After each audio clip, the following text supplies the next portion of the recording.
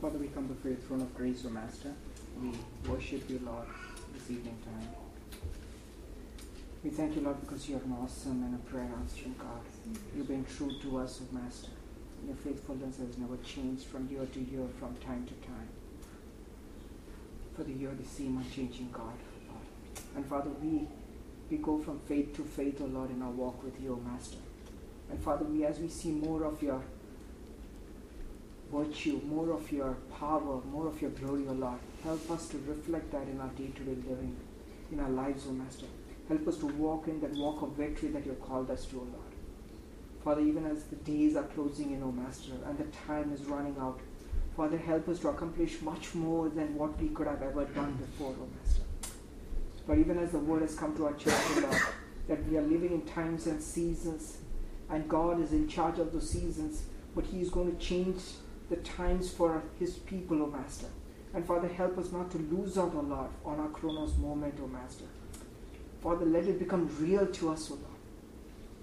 Father, let us know about everything, O Lord. Your Spirit strives with men even this time. And for things that have been impossible for us in the past many seasons are going to be possible in this season that is, Lord, you opened up for us, O Master. And help us to believe it, O Lord. Help us to believe it, O Master. And even as you open through your scripture the word of God today, O Lord, help us to take that into our heart, O Lord. Things that were impossible before are possible now, just because God says so, Master. We thank you, O Lord, because you're good. Father, let the Holy Spirit teach us, O Lord, mightily today and touch our hearts. Let it become a rhema word to us. In Jesus' name we pray. Amen.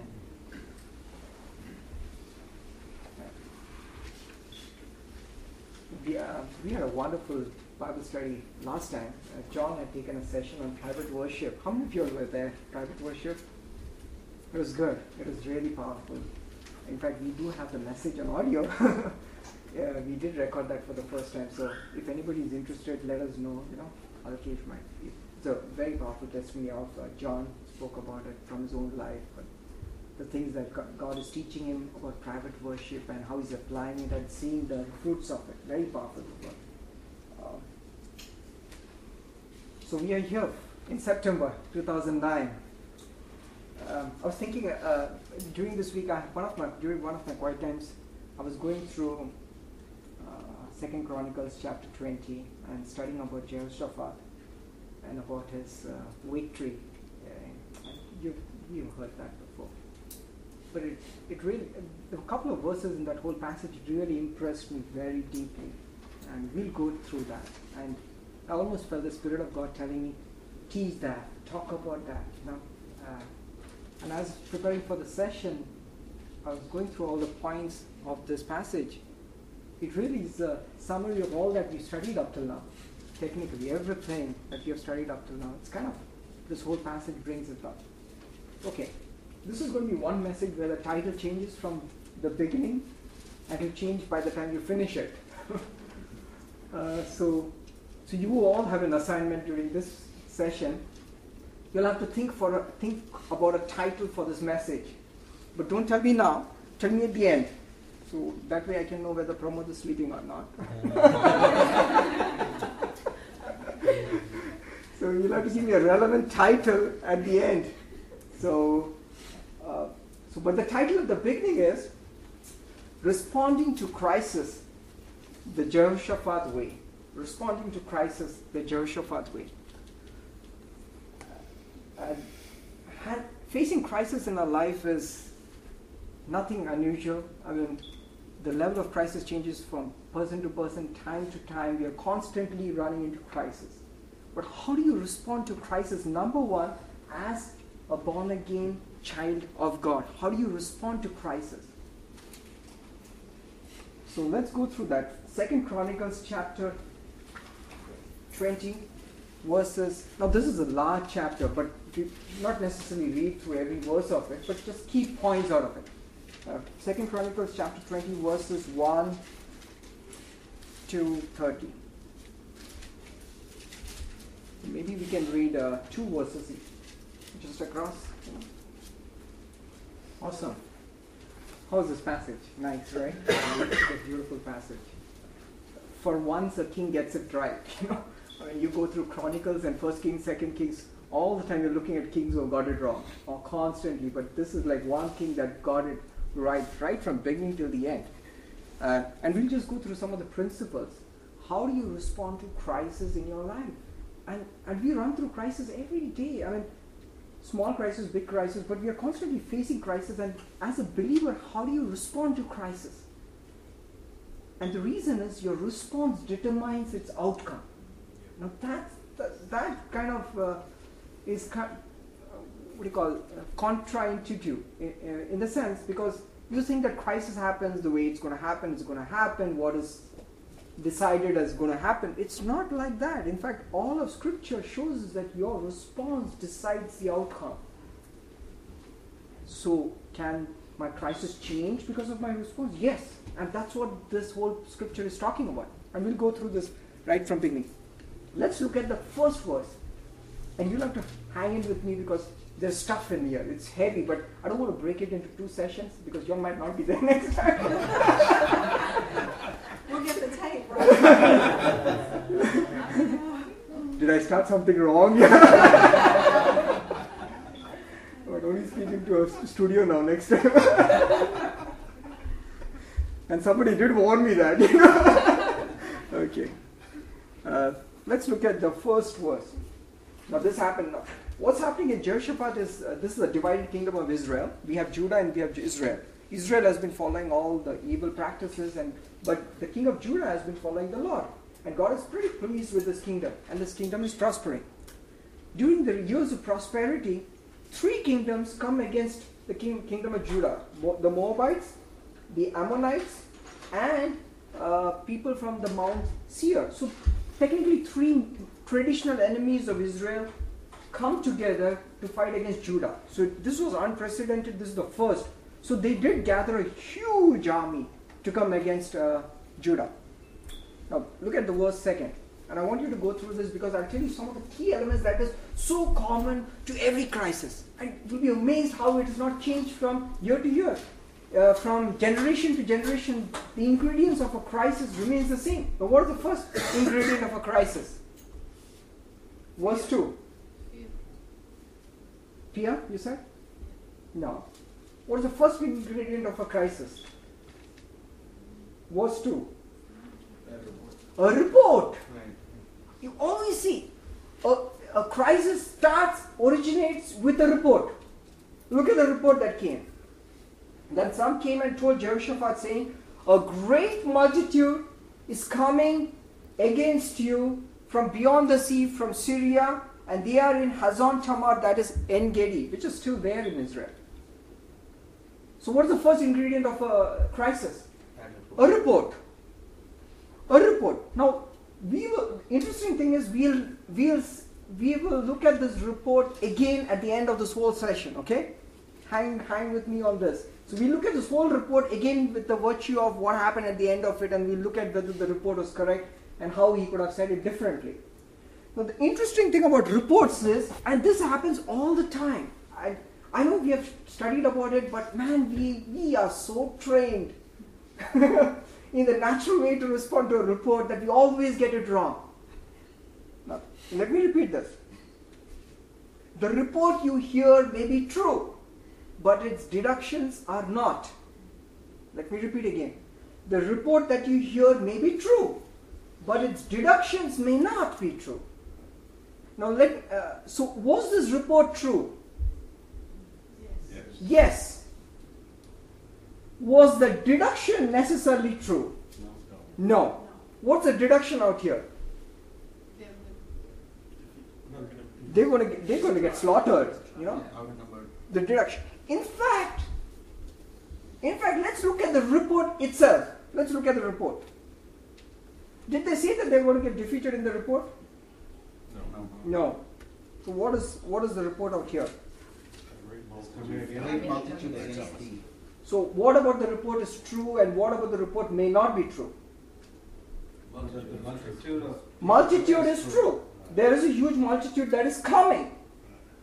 Whether is it against you is a deduction that the person made, right? Hey, there might be a lot of people coming, They may come in to bless you. Right? I mean, who is telling you that they are coming to kill you? Let's look at it differently. So there's a great multitude that is coming from great far distance, coming. Now, immediate deduction is they're coming against you. So whenever you hear a report, immediately try to separate the report from the implication and the deduction. Only if you can do that, half your battle is won against the enemy. Always. So the first deduction, don't make any deductions of a report. Hear the report. There's no harm in hearing a report. But don't have to necessarily deduct. If at all you're going to deduct error on the positive. If you're going to be wrong, let's be wrong on the positive. So you hear a great army coming, you know what? They're going to come here to bless me. Ridiculous as it seems, that's exactly what happened. I mean, because you read the whole passage, what did you know about it? Forget the whole spirituality in this whole passage. Forget the prayers, forget the intercession, forget the prophets, cut it all out. Historically, what has happened out here? There was a king, there was a nation, there were a lot of armies who came to the edge of that kingdom and gave them ornaments. Right? And they gave them so many ornaments that 3 days they could not finish collecting it. Basically, in one line, you got the whole picture. Forget about all the crisis and all. Look at it that way. God brought 3 great kingdoms and saved on transportation costs to bring your wealth to your borders. Right? So the way you look at crisis is opportunities that God is creating to bless you. Look at crisis like that. Don't look at the deductions that you normally are trained to think about. That's how you do it. Now you are a child of God. You are not going to think the deductions. Let me give you an example. When we say reports in the Bible, can you give me a very famous report in the Bible? Yes, the spies went to the spies. I mean, like we've been taught right from childhood, Sunday school. Report means spies. Spies bought an evil report. Let's look at the report. Numbers chapter 13, verses 27 to 33.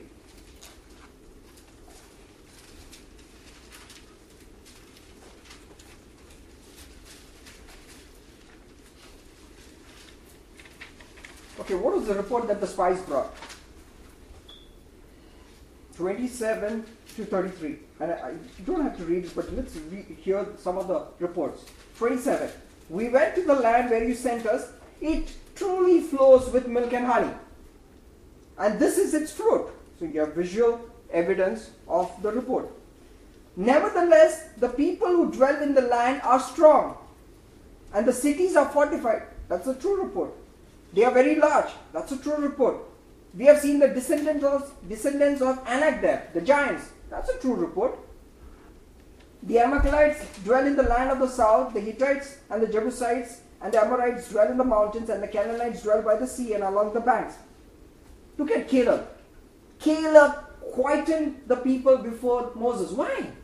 They were giving a right report, right? But Caleb was stopping what?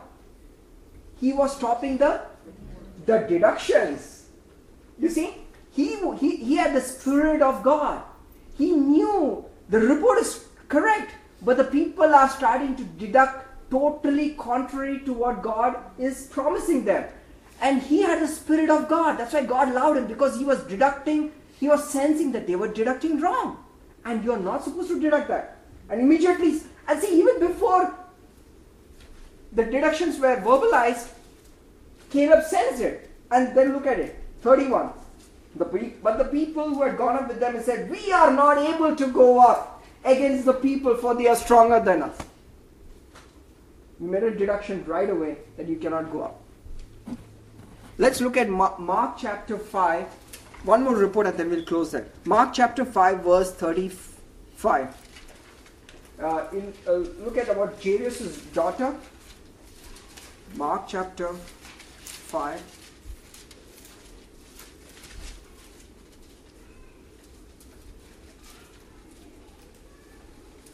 You know about the Jairus' daughter story, where Jairus' daughter is almost to the point of death, and they are pleading with Jesus to please hurry up. And we know this whole story. And in the middle, the woman comes who wants to be healed, and Jesus spends some more time with her. And just as he expected, Jairus' daughter dies. Verse 35. And while Jesus was still speaking, some came from the ruler of the synagogue's house, saying, "Your daughter is dead. Why trouble the teacher any further?" Can you read that in the King James Version, the traditional King James Version? Thy daughter is dead. Why troublest thou the master any further? Okay. So where is the report and where is the deduction?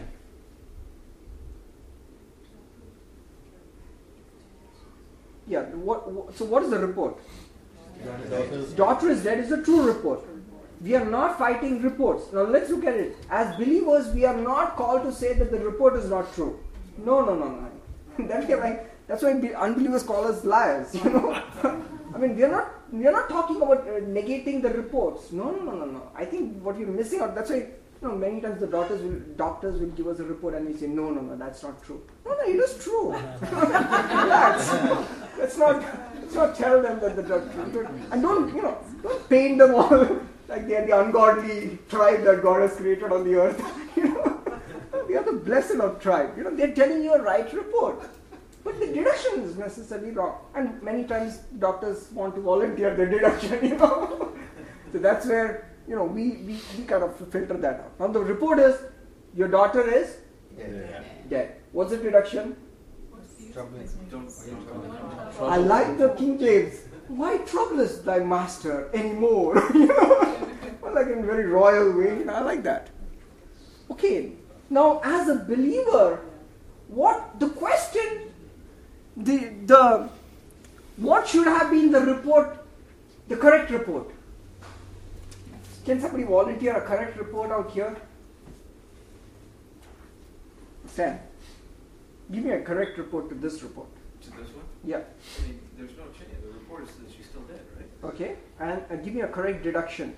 Now, suppose I'm telling you to go ahead and give the message instead of this person who brought this message.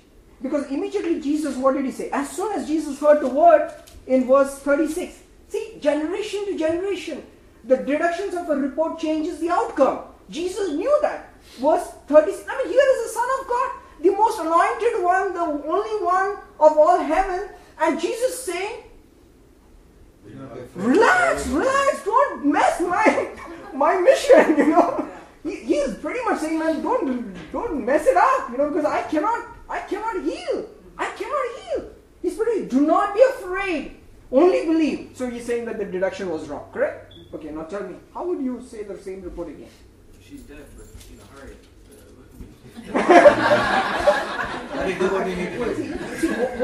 The hesitation that he has is an indication of how trained we are in unbelief, right? Because we are not used to giving a report like that. Because we are so trained for years and years to always deduct negative. It's so hard for us to say. So technically, it almost appears so humorous. It's almost like you'll have to say in King James. Now, why don't you try that in King James? In King James is, the daughter is dead, hurries thou even further. Seriously, isn't that what he's supposed to say? So technically, what should he be saying? What did he say in the report? The daughter is dead. Why troublest thy master any further? So what you're supposed to say technically would have been, the daughter is dead. Please trouble thy master even further. Correct? Please trouble thy master even further. Hurry thy master even further. That's faith. Correct? That's faith. So see the deduction out here that the master, the only one, the anointed one, the only one who can even heal, should not be troubled. Basically, he's talking about that Jesus, why waste his time? Because he cannot raise up the dead. Look at the deduction, and that deduction could have stopped Jairus' miracle.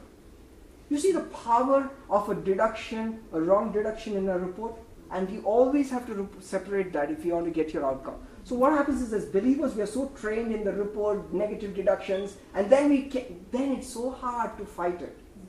Because you've already exercised your God-given ability to believe for what you receive, what you will believe. You already confess it, you believe it, and therefore you receive it. You receive what? You receive your deduction. And that deduction was death. And therefore Jesus was quick at that moment saying, do not believe that report. Only believe. Okay. Let's go back to 2 Chronicles chapter 20 again. So the report came in verse 3. And what is the second ingredient of a crisis in our response is out here. Verse 3. What's the ingredient out here? Fear.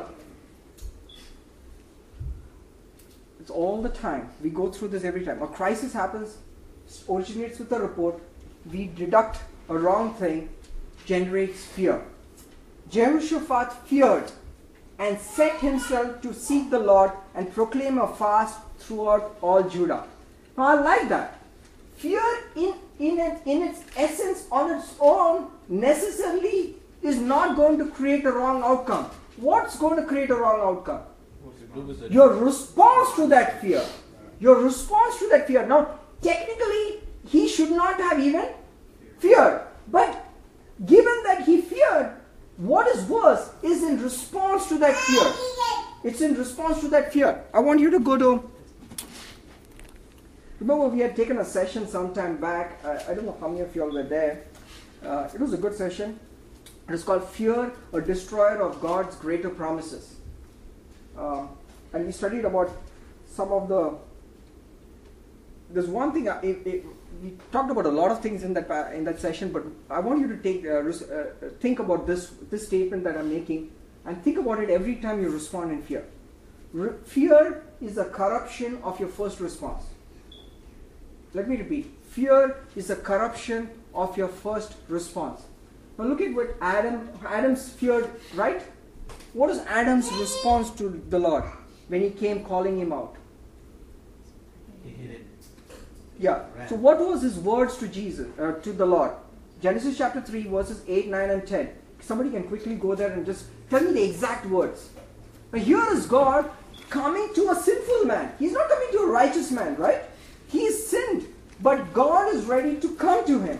But what was his response? I heard your voice and I was afraid. No, that's not the word. That's not the exact word. He was running from God. No, I like, that's his response. But I'm saying, what's the exact word? Let's hear what he said. And they heard the voice of the Lord walking in the garden in the cool of the day, and Adam and his wife hid themselves from the presence of the Lord amongst the trees of the garden. Okay, and then what did And Adam God say? called unto Adam and said unto him, Where art thou? And he said, I heard thy voice in the garden, and I was afraid, because I was naked and hid myself. I heard your voice in the garden. I was afraid. Why? Because I was naked, and therefore I hid. So you see all this deduction that is going on out here. I was afraid. I heard your voice, and I was not afraid of your voice. See, we think that Adam was afraid of his voice. No, he was not afraid of the voice. What is he afraid of? The fact that he was naked. The fact that he was naked. Therefore, what did I do? I went and hid. You see, his response to God in fear was negative. Correct? So what was God's response to him? God's response to him was what? Who told you that you were naked? But God is not negating that fact. That is a true report, right? He was naked, correct? So what is God's response to that nakedness? No. What is God's response to that nakedness? Covering him. You see, the one who could cover him, he is running away from. You see, what does fear generate? Fear generates a contrary response to the right thing all the time. I want you to think about it all the time. Anytime there is fear in your life, it always generates a contrary response to the right thing. So your right thing out there should have been, Adam's response should have been, see, exactly the opposite, correct? He should have been, oh my Lord, I am naked, cover me. You see, Why? Wasn't God looking out for him? Did God say that you are naked? I mean, he brought it up. Or even if he felt he was naked, he should have said, Lord, cover me. Ultimately, it was God who covered him, right? Because his fig leaves would not have lasted 2 hours. I mean, what do you want? Everlasting mist to keep it wet? Or until, of course, he starts, growing the leaves from his body. What did he expect the leaves to hang in there? No, he has to run. He has to run to God. Run to God. I mean, see, fear makes you do foolish things. Fear makes you do a foolish thing. So the first response in a crisis is you get a report, don't deduct. If you want to deduct, go ahead and deduct the most positive things. Even if it appears the most ridiculous, believe me, the chances of those occurring are more likely in the will of God than the opposite. I mean, who would ever think 3 armies will come to bless them? Think about it. Whoever would have thought, if somebody would have woken him up and say, Jehoshaphat, you know what, 3 armies are going to bring the wealth to your doorstep. All you have to do is just go there and just spend 3 days collecting it. I mean, that's what the report is. It looks ridiculous. I mean, look at all your crises like that. Look at it as opportunities for great prosperity and wealth and victory. Because that's what God is glorified in. God wants to show himself strong to his people. And the people don't care. They never give them God an opportunity to show off. Man, he's the one who made the heavens and the galaxies. And with the new Hubble telescope, we are still discovering. I mean, areas that they think there is nothing out there, you're finding billions more. I mean, they say there are stars that have at the core a million miles of just solid diamond. They know that because of the pressures that are there are million miles of just solid one-piece diamond at some of the centers of the stars. I mean, here is a God who shows himself to be strong, and he's able to do that. All he's expecting for us is for us to believe and receive. Believe and receive. I like this. Many of you have seen this YouTube video about this guy catching a foul ball and giving it to his daughter. You seen that? You should check that out.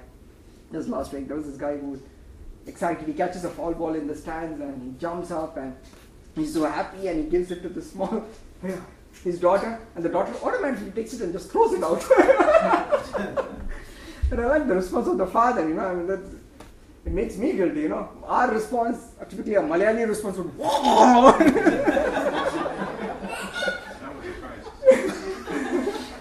And his response was, "Oh, no, come," and hugging him. Man, that's awesome. It really touched a lot of people's hearts, and it had so many views. But when you think about it, is God wanting to get the best things for you and give it to you, And many times we would just, hey, what's all this, throw it out. God wants to show himself strong to you and I, and you have to allow him to do it. But let not fear be a corruption of your first response. So here was a classic case where fear was a corruption of the response. Could have been a corruption of the response of Jehoshaphat. But Jehoshaphat did the right thing. See how he starts turning away from a conventional response to a crisis? He does the right thing. Immediately, imagine if a guy is getting all the armies coming against him, the last thing that he should be doing is spending time in the temple. In the natural, the last thing he should be doing is calling all the people to have a fast and spend time in the... Go ahead and prepare. That's what even believers we would start thinking. But here was a case where he knew what he knew from his experience. What is his response? He set himself to seek the Lord and proclaim the fast throughout all Judah.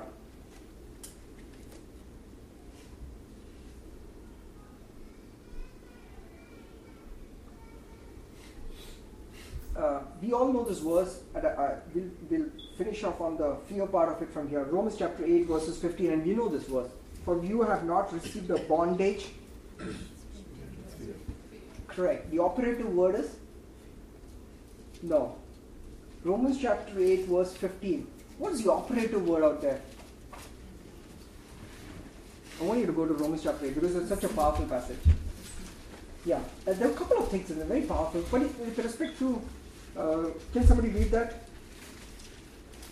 You did not receive the spirit of bondage again to fear, but you received the spirit of adoption by whom we cry, Abba Father. Abba Father. There are two things. One, he says we have not received a bondage. Again. Again is the operative word of it. Why is it an operative, such an important word? Because the conventional way is to fear. But he says we were a type who would always fear. But we are not under the bondage. Now we do not again constantly respond to crisis in fear. We do not again fear because we are now delivered from the Spirit completely. Once for all. We are not going to again fear. We have feared in the past. We have responded like that in the past, but now we will not respond again. Again. Remember, repeat after me. Again. Again. So every time you fear, don't think about it. Again, you're doing the same thing that you did before you were a believer. What's the difference? You're doing the same thing. Your response in your flesh is the same thing. Don't respond again in fear. Why? Why? And Paul says that. Why? Why should you not respond again in fear? You have not received the spirit of bondage. Again to fear. Why? Because you have now received a spirit of adoption by which you can call Abba Father. Abba Father is? What is Abba? Daddy. So because now you've got a spirit that calls out what? Daddy. Daddy. Abba is Arabic. I mean, tell me in your language. Abba is Daddy. I mean, how many of you all call God Daddy in your private prayers? You know, there you go. You will see a relationship change when you start dealing with your God as your daddy. Because that is what God has initiated because of your relationship with Christ. For the first time, it was the Jews were ready to stone Jesus because he called God his Father. And that privilege is now given to you and me. I want you to think about it. The Jews were ready to stone Jesus, who could rightly call God Father. And Jesus says, that privilege I'm giving it to you. Now you can call Abba Father. Do not fear. So, see, the response is now, how much more in the new covenant, in the blood of Jesus, we can call God Daddy.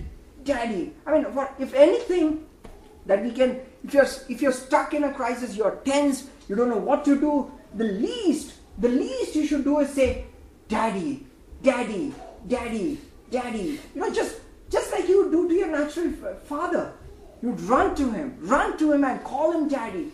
Start having a relationship that he is your daddy. And that's what the spirit of Abba is. There's nothing else beyond it. The spirit of Abba is the spirit of Daddy God. It sounds, what do you call it? Irreverence, or it sounds kosher, you know, it's like, how dare you call Daddy God Daddy? Are you don't you care? He's out there. No.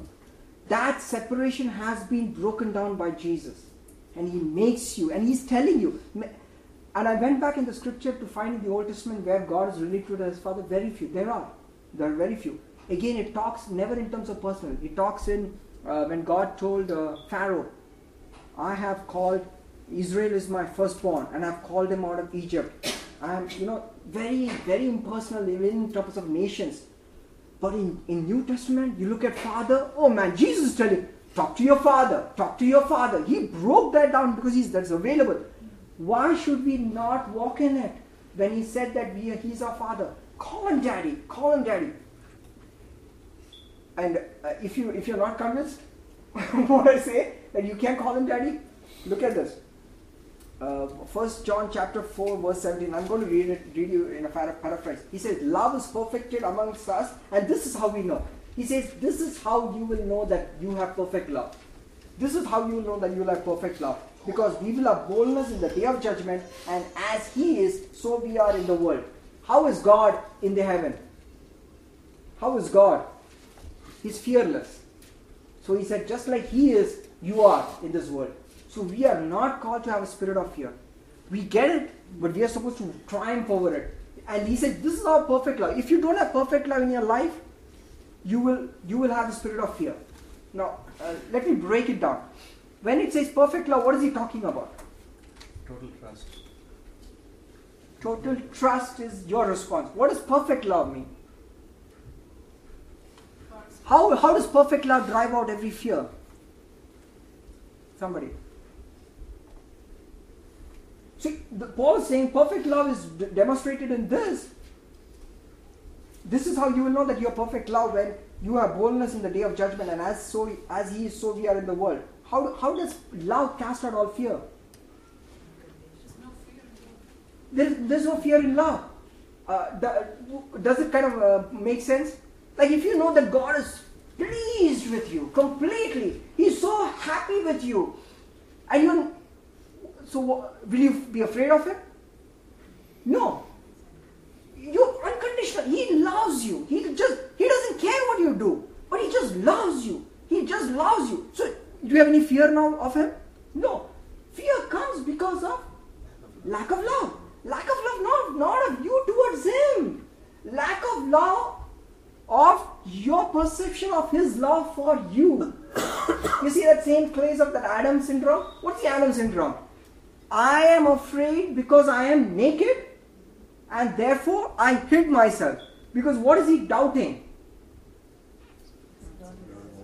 Yes, he is doubting that God is going to burn him up, chew him up, because he's naked. He's afraid of God.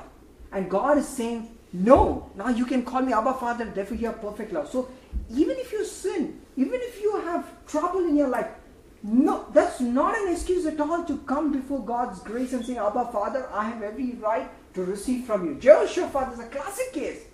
You don't hear a lot of confession out here in his prayers.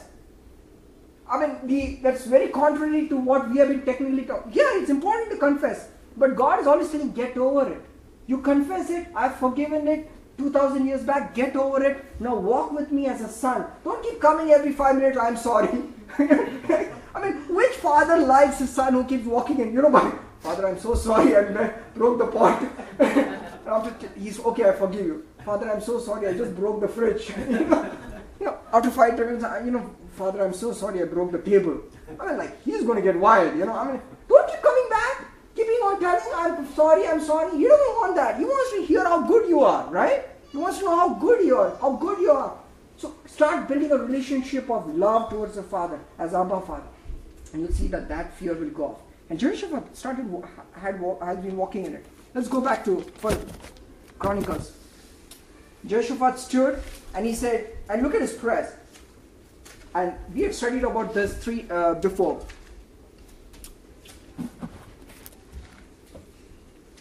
And the things that Jehoshaphat did not do is perhaps as important as the things that he did. Give me an example of the things that he did not do in this passage.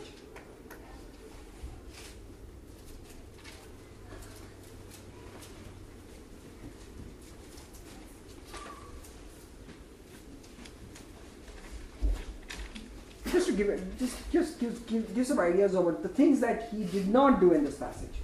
Did not let the report get the better of him, and Panic. He didn't panic. Panic mode. He didn't panic. He didn't weep all night. He didn't weep all night. Good. Give me some more.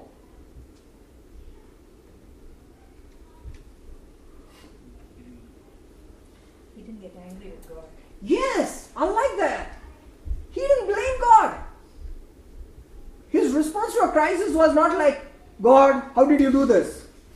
Nowhere. I mean, I don't see anywhere in this whole passage where he said, oh God, I'm living happily, I'm doing all my right things, I've broken down your high places, and what is these armies that are coming towards me? He never blamed God. Of all the things in a crisis, let me tell you, if all the things in a crisis, please do not blame God for it. A lot of people spiritualize it. And I'm telling you, they learn to spiritualize stuff. God does not want your privilege of spiritualizing his defeats. God doesn't want that. Let's not glory God in the things that he does not want to get glory for. He did not bring these armies against him. He is not, so what? He brings the armies, he defeats them. What kind of God is this? He's not out there. It is the powers that are enemies that are lined up against you that bring stuff into your life. Do not blame God. Let me give a classic example of Sarah.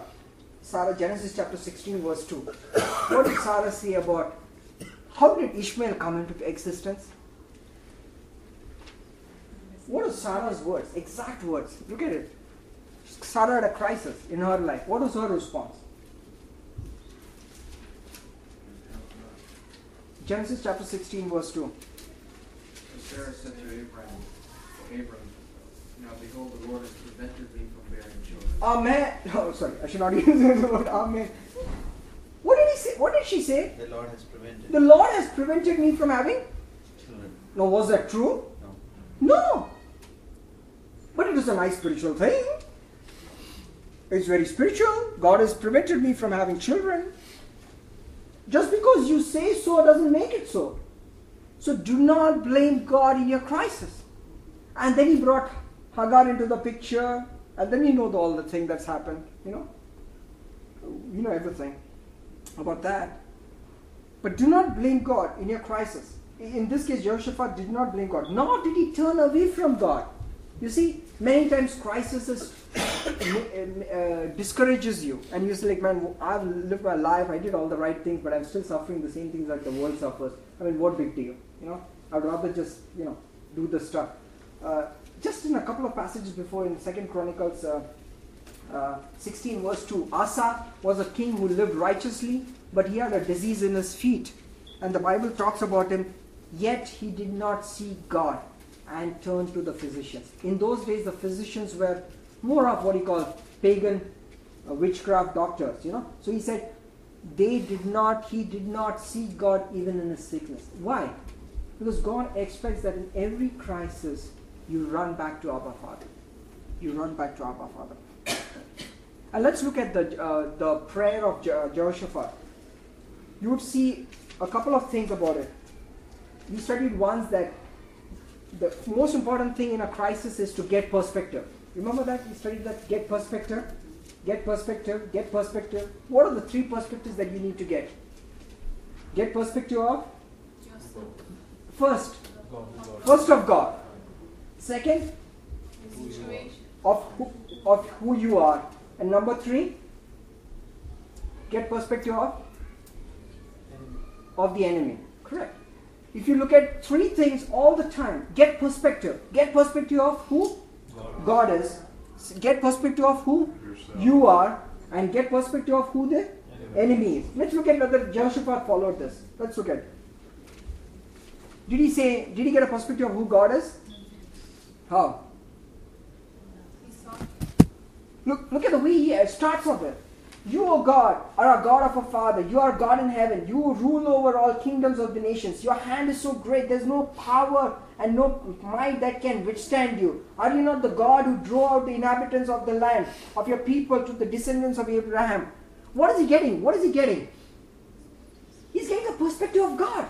In every crisis, the enemy comes to destroy your perspective. He can win against you if you don't have a perspective of God. So what you do is, a lot of people say, you need to remind God of His promises. It's spiritual, but it's technically not correct. Why? God has not forgotten His promises. God is not the one who's forgotten His promises. Who has forgotten the promises? You. So when you remind God technically of His promises, what is that doing to you? You are reminding yourself of who He is. As we say, faith moves the hand of God. It's not like God is stuck. God is never stuck. Who is getting moved towards God? It's you.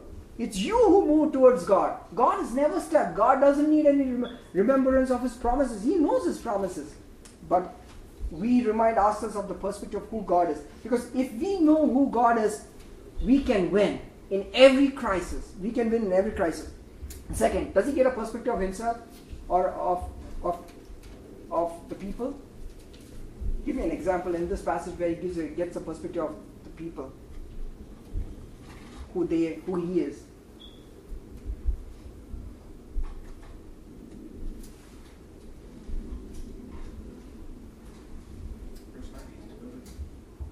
That is what God does. I'm telling you. The second is how to get a perspective of yourself.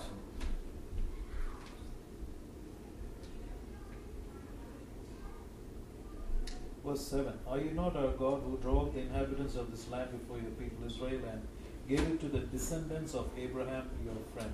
Forever. Yes. So what is he identifying himself as? Number one, a descendant, a man, a nation under covenant with Abraham. Number one. Number two, and this Abraham is a friend forever. So he's right. He's coming before God as somebody who intercedes for a need as a friend needs from another friend. So he's saying, I'm a friend. I stand here as a friend. How much more today in the position that you stand in? What position do you stand in? As a son. We stand in as a position of a son. So when we go and say, Lord, I am your son. I need victory in this area because I am your son. I have to receive it because every promise that you gave into Jesus is mine. So you start getting a perspective of who you are.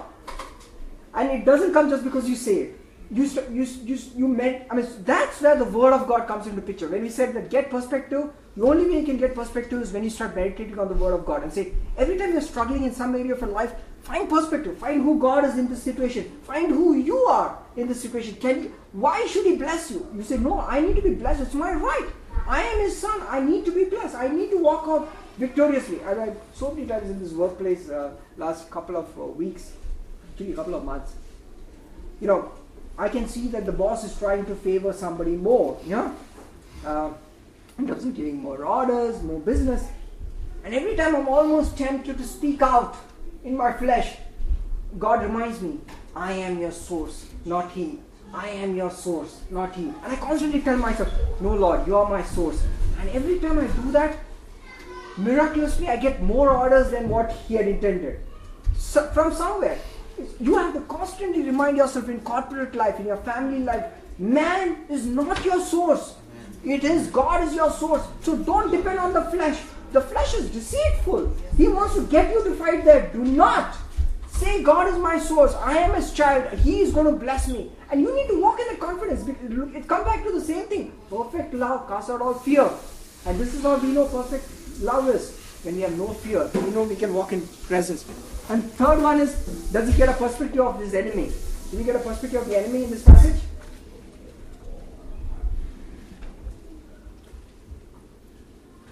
Verse 12. Oh our God, will you not judge them? Because he says they are under judgment. Because they did something totally wrong. They were not supposed to come into the land of our inheritance. And they did something wrongly. Will you not judge them? So when you look at your enemies is never flesh and blood. But you need to say that they are put underneath our feet. All the time. They do not have power to rise up against you, to delay stuff, to make things wrong. They are under your feet. Once you get perspective, you will get the word of God in your life. Now many times there is a general word of God and then there is a situational word of God. Now what's a situational word of God? What does God want you to do in that circumstance? It's apart from God's greater plan of you in your life. But remember, the situational word in your life will always be subject to the overall will of God in your life. God is not going to make you do stuff that is contrary to the overall will of God in your life. Let me repeat. God in your situational word will not tell you something contrary to the overall will of God in your life. He will not tell you to do something evil. He will not tell you to do something different which is contrary to the overall will of God in your life. And what the word of God came. And he said, do not be afraid or dismayed by the Spirit of God, by this great multitude, for the battle is not yours, but God. And there's a third ingredient in any crisis. The ingredient is scale and magnitude. Repeat after me. Scale, magnitude has no bearing for God. Scale and magnitude has no bearing for God. In every crisis, many times a crisis becomes a crisis sheerly. Is there a word called sheerly? No. Sheerly because of the scale and magnitude. Scale and magnitude has no bearing. And let me make a statement and remember this any time in a crisis. Scale and magnitude is just a distraction. Scale and magnitude is just a distraction. In fact, bigger is better for God because God gets the glory. Amen? Bigger is better for God because God gets the glory. Scale and magnitude has no bearing for God. Flesh hates scale and magnitude. We can handle 2, we can handle 4, But if you get me 20, I'm going to fall. Why? Nothing has changed in terms of promises of God if it is one or many. The Bible says God can save with one or with many. He doesn't care. Scale doesn't matter to God. Remember this. This is so much in our flesh. If there's a big problem, I cannot solve it. If it's a small problem, I can handle it. Cold, Tylenol. Cancer, no. It's scale. It's always scale. It's every area. One day's bread, yes. 10 years, no way. I don't have the money. You guys need to make some time. This is so interesting. You go to John chapter 6. I tell you this whole issue of scale and magnitude. You remember this where Jesus had this people who had come to be fed and they ran out of food. They were in the wilderness feeding the 5,000. Look at John chapter 6 verse 5. What did Jesus say? Jesus do. When Jesus then lifted up his eyes and saw a great company come unto him, he saith unto Philip, When shall we buy bread that these may eat? Okay, in the regular version. In the regular version. Jesus therefore lifting up his eyes and seeing that a great multitude was coming to him, said to Philip, Where are we to buy bread that these may eat? Okay, so what did Philip reply? And this he was saying to Philip answered him, 200 denarii worth of bread is not sufficient for them, for everyone to receive it. The 11. Okay. Jesus looks at this great multitude. Look at scale. Look at scale, okay? I want you to get a picture of how you can win so many battles in your life if you can just get rid of the scale problem. Okay? Repeat after me. The scale problem. Scale problem. See, many of your guys are potential millionaires out here, but what's stopping you from walking into that realm is what? The scale problem. Because you think you can earn 50,000, but you cannot think yourself as earning $1 million simply because it's in your mind. It's a scale problem. Your level of mediocrity, let's put it that way, stops you. It's nothing to do with God. Okay, what did Jesus? Now, Jesus' question to Philip was what? Where we can get food, buy bread. Yeah, so what was the question? Translate. Where can we get the food? Where can we get that? No. Look at the verse. What is he asking? Where are we to buy bread that these may eat? No. See, we are trying to understand Jesus too much. Let's not understand Jesus too much. As Pastor was talking about, these are simple questions, and the guy at the pool of Bethesda gives a totally different, good answer, but wrong question. Wrong.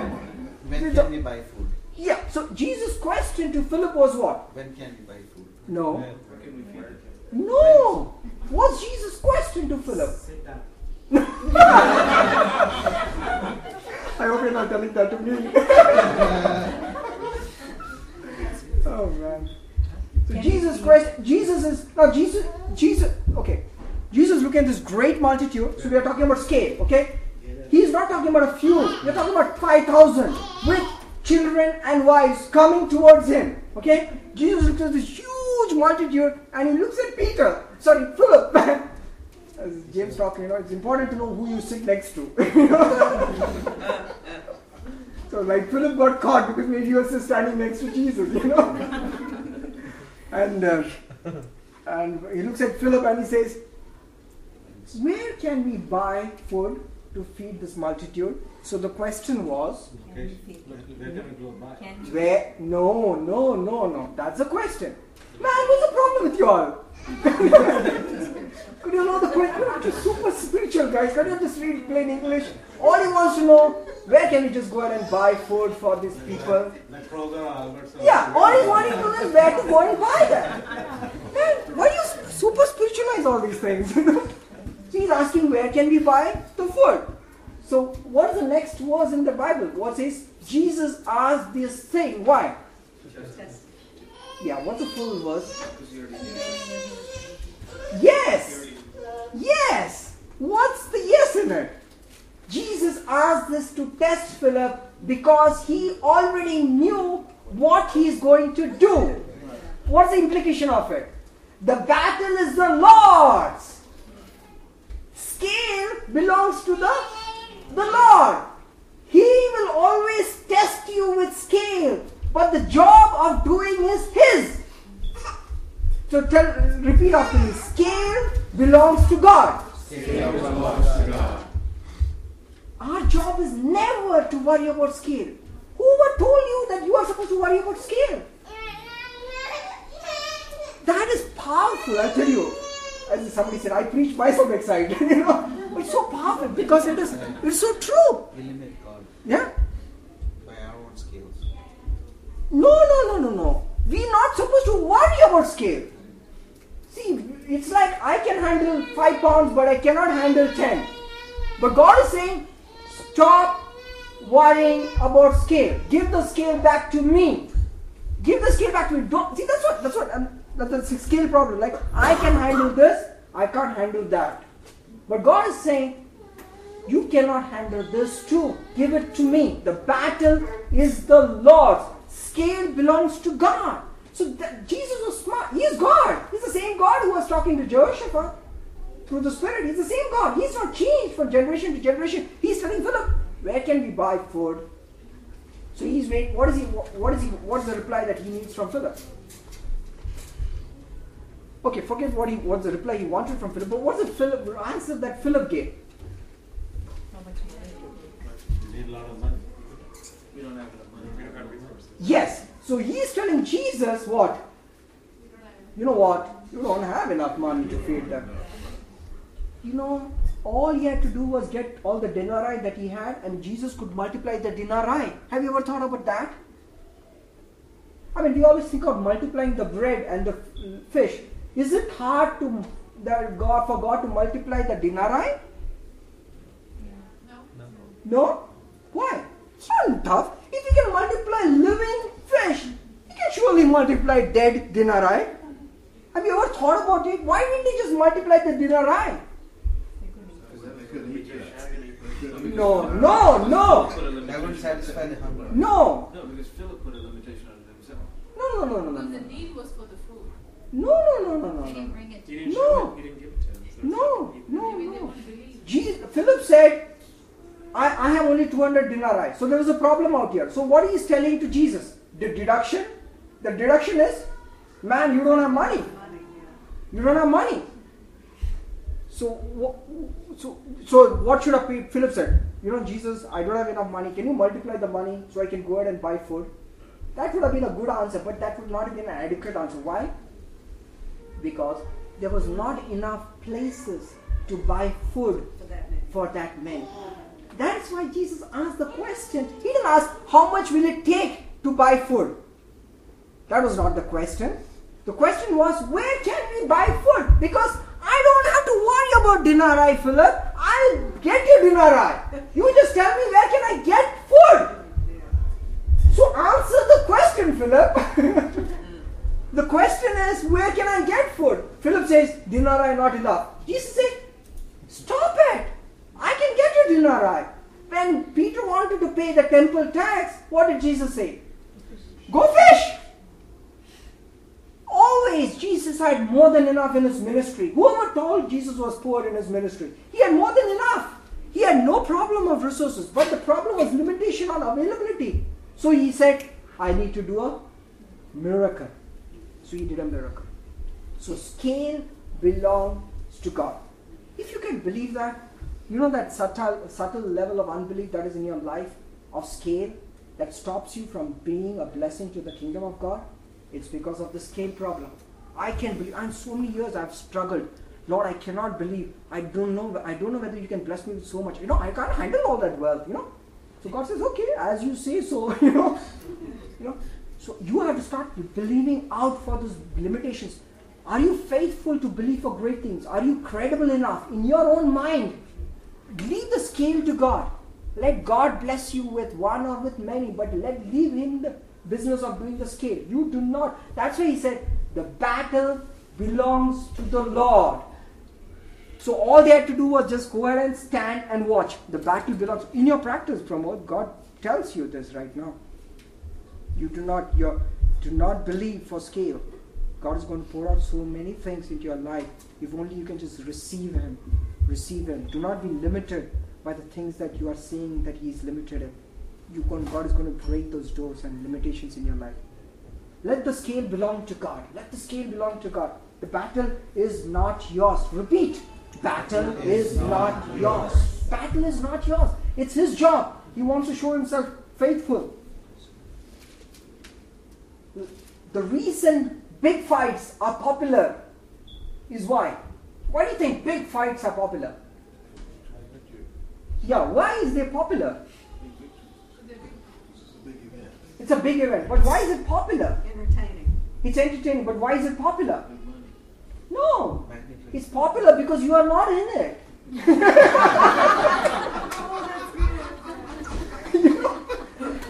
Ask the guy who is there. Why are big fights entertaining? Because you're not in it. Right? Isn't that, that is always the truth, right? Big fights are entertaining because you're not in it. So let your big God fight your big battles. Alright?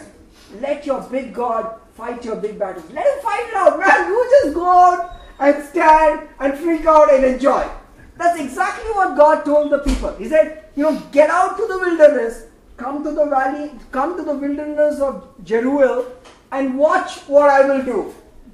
Just enjoy. Get your popcorns, get your soda, just come and enjoy.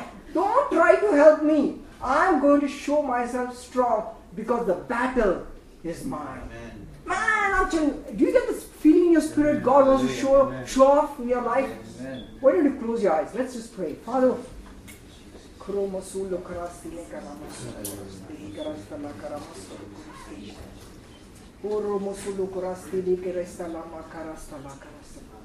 for I stood up before through the tomb of Lazarus and I told Martha, if you believe that you will see the glory of God.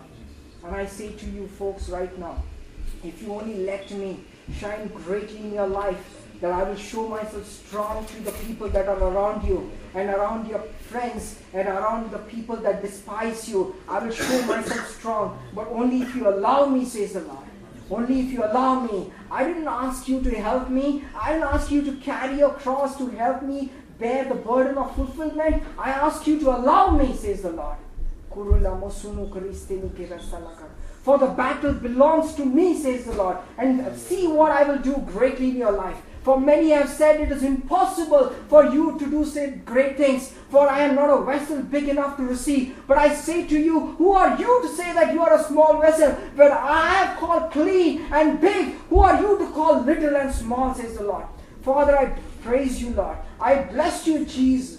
I thank you, Lord, because you're an awesome and a prayer answering God, oh Master. Lord, we break every limitation in our life, oh Lord, to receive from you, Lord. We call you to show yourself strong in our lives, oh Master. Let the people around fear the God of Israel, oh Master. Let the people around look at us and fear the God of our lives, oh Master. Let them come running and find out what's special about us. Why the prosperity? Why the healing? Why the miracles? Why the thunder in our lives, oh Master?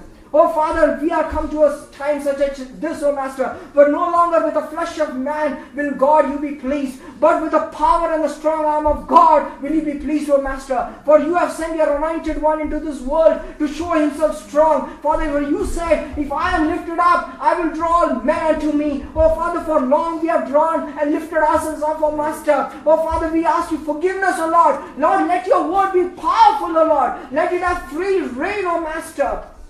Lord, do such great work in our lives that the world has yet never seen, O Master. And let only you be given the glory, O Lord. Only you live great, O Master, in our lives, O Lord. Oh Father, we will come to the wilderness of Jeruel, O Master, and let it become like the valley of Barakah, O Lord. Let it be a place of blessing, O Master. Lord, for years we have toiled in the land, O Master, thinking that we will reap what we have sown, O Lord, but let it be a time where the harvester will overtake the reaper, O Master, where you will go ahead and harvest even in the places that we have not sown, O Master. Oh Lord, this will be a time that will be shown in this earth, O Lord, where your name will go ahead of us, O Master, beyond us, O Lord, magnifying your Son's name, O Jesus. Oh Master, let us not be a limitation to the Holy One of Israel, O Lord.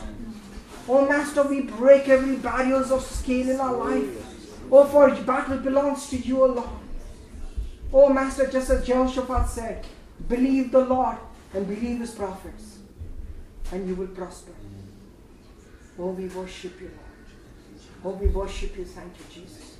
Why don't we just praise God? I have so many things to share, but I don't think I think it's just a moment to just worship God.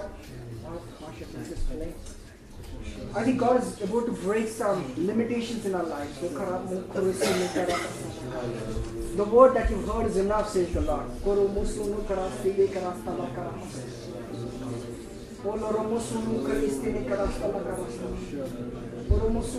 Bobby, the Lord says to you that the years that are ahead of you are going to be bountiful and many, says the Lord. I'm going to make you a flower that will bloom in its full blossom. For you, Lord, you have been saying to yourself that the years of blooming are over. But I say to you, watch and see what I will do in your life, says the Lord. For I will make you a mentor among women, says the Lord. For you shall be a path unto many to guide them into the word of God, says the Lord.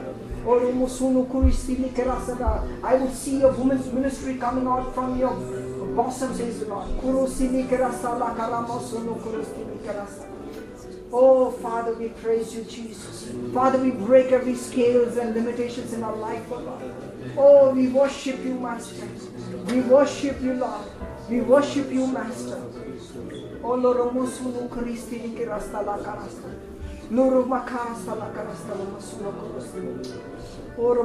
stand. The Lord says that you have sweated by the brows of sweat of your brows every day for so many years. Oh Lord, and you're faced with limitation in your victory. But I say to you, says the Lord, if you would only believe me for the great and the wonderful things, for the powerful things, for you shall not look at your sin, for you shall not look at your limitations, you shall not look at your weakness, but you shall look at my glory, says the Lord. And if only you would do that, you would see incredible breakthrough in your work, says the Lord.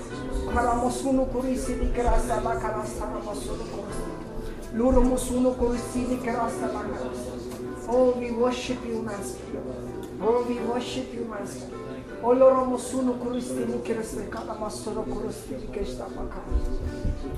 Oh, worship you. Worship you, Master. Worship you, Lord. Worship you, Lord. Worship you, Master. Oh, Lord, Father, we call you Abba, Father, this evening time, oh Lord. Oh, Master, we walk in total fearlessness, oh Lord, before you, oh Lord. Lord, let us be people who would call upon you, Lord, and receive everything that we ask for, oh Master. Because we walk in total fearlessness, oh Lord. We walk in total favor with you, oh Jesus. We walk in total love towards you, oh Lord.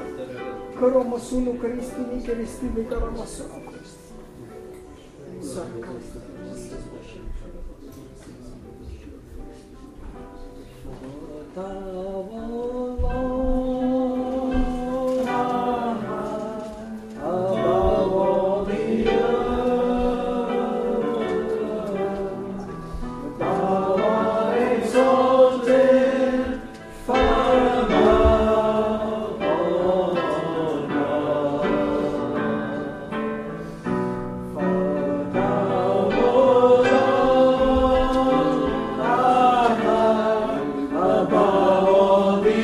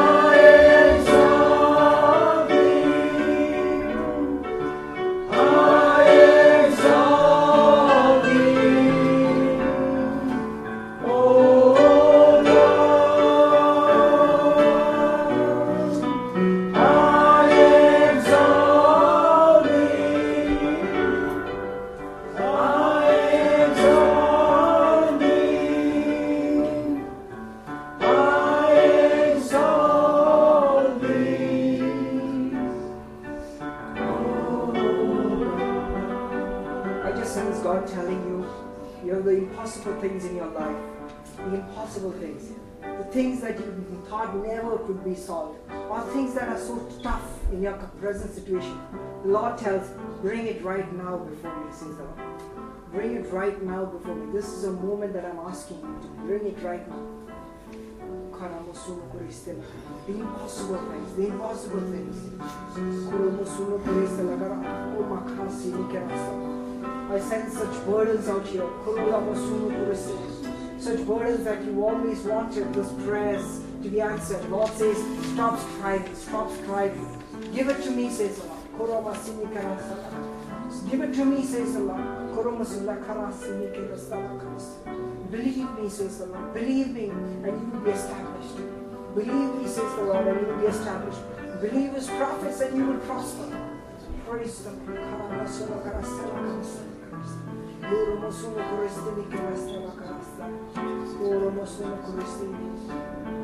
Oh, we worship you. Oh, we worship you, Master. Oh, we worship you, Lord. Just like Jesus, Father, the Judahites, oh Master, praise you that you said ambushes amongst our enemies, oh Lord. We worship you right now, oh Master, and set up ambushes among our enemies, oh Master. Oh, destroy our enemies, oh Lord. Oh Lord, so that we will have free reign, oh Lord, to walk in and make what rightfully belongs as ours, oh Master. Oh, we worship you, Jesus. Oh, we bless you, Jesus. Oh, we bless you, Jesus. Oh, we thank you, O Lord. We thank you, O Master. Oh, we just praise you. For the word says that thanksgiving is the highest form of faith.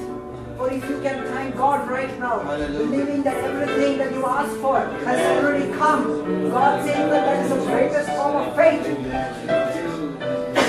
Father, we thank you, Jesus. Father, we thank you, Lord, because everything that we ask for, everything that we believe, it is done for us. Oh, hallelujah. Father, we walk in praise, oh Jesus. Walk in praise, oh Lord. We glorify you, oh Jesus, because it's done for me, oh Lord. It's done for me, oh Lord. Everything that I'm asking right now, oh Lord, it's done for me, oh Master. Oh, we glorify you because the battle is not mine, oh Jesus. It's yours, oh Lord. And we glorify you, oh Lord. For it is yours, oh Master, to do and to cause it to happen. And then we just rejoice you, Lord. We glorify you, oh Lord, in Jesus' name. We glorify you in Jesus' name, oh Master. We thank you, oh Lord. We come into your gates with thanksgiving, oh Master. We glorify you, oh Jesus. Oh, we worship you.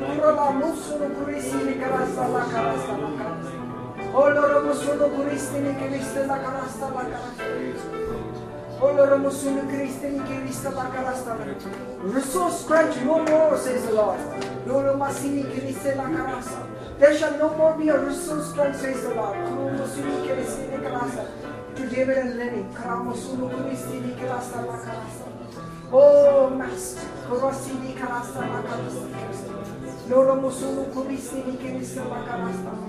Oh, Father, we believe for impossible things, oh Master.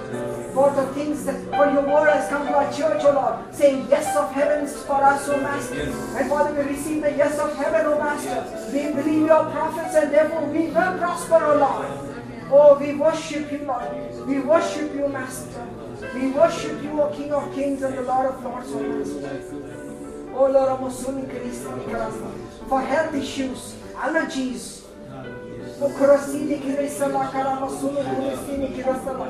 Diabetes. If one is easy, the other is easy too, says the Lord. Oh, for God can save from one as with many. For it's never about you, says the Lord. It's all about Him. And Father, we give you all the glory and all the praise, O Jesus. For we exalt you, O Lord. We worship you, Master. You are the King of Kings and the Lord of Lords, O Master. You reign, O Master. Jesus, you stood before the chief priest and you said, if my Father wants, I can get 72,000 angels before me. Father, we know, Lord, you are almighty, all powerful, ever ready to save and to deliver, O Master. Oh, we worship you. Oh, we bless you, Master. We bless you, Lord, for the incredible miracles in our lives, oh Master. Incredible miracles through our hands that are laid upon people to heal, oh Master. Incredible miracles through gifts of wisdom, O Lord, through our lives for people, O Lord, around us. Oh Master, incredible miracles, O Lord, that the world will see and wonder, O Master. Oh, we worship you, Lord. We thank you, O Master. We exalt you, O Lord. Oh, we worship you, Master. Oh, we bless you, Master. Thank you, Jesus. Thank you, Master. Thank you, Lord. Thank you, Jesus. Thank you, Master. Thank you, Master. Thank you, Jesus. Thank you.